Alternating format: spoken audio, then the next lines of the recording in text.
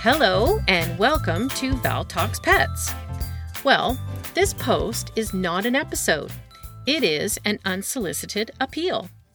I'd like to make an appeal directly for the Iqaluit Humane Society. In northern Canada, the city of Iqaluit in the territory of Nunavut is up against a very serious timeline. They have a very small shelter that is the size of a bachelor apartment and serves the fly-in communities. They are the only game in town.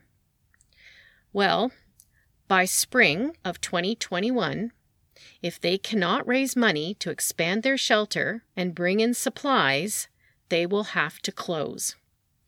On any given day, they have at least 25 dogs alone that they care for.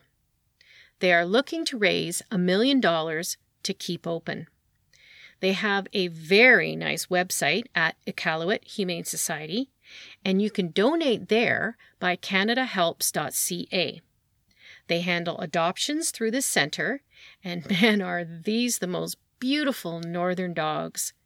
They are sponsored by First Air, the Airlines of the North, and you can follow them on Facebook and Twitter, or contact them directly at 867-979-3651. Now, this is where efforts need to go. Since the world went topsy-turvy, the rise of acquisitions of dogs and puppies has gone up exponentially. Many local shelters and rescues do not have pups and dogs left, which sounds like a dream come true, but it has created a market for rip-off artists who backyard puppy mill at unbelievable prices that people are actually paying. Places like the Iqaluit Humane Society really needs help in the form of adoptions and money. This is where well-intended money needs to go.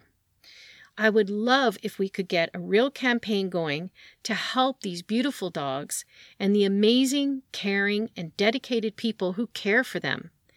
This is a tough place up in Iqaluit. I would hazard a guess that they are not on many people's donation radar. If you really, really believe that getting a dog right now is for you, then maybe going this very extra mile to adopt from this location could make you the very person a northern dog is looking for love and a wonderful home. Every little bit helps, so please think of this shelter on the brink of closing and let them know that although they are remote, friends are near. That is the Iqaluit, Iqaluit Humane Society. Thank you, everyone.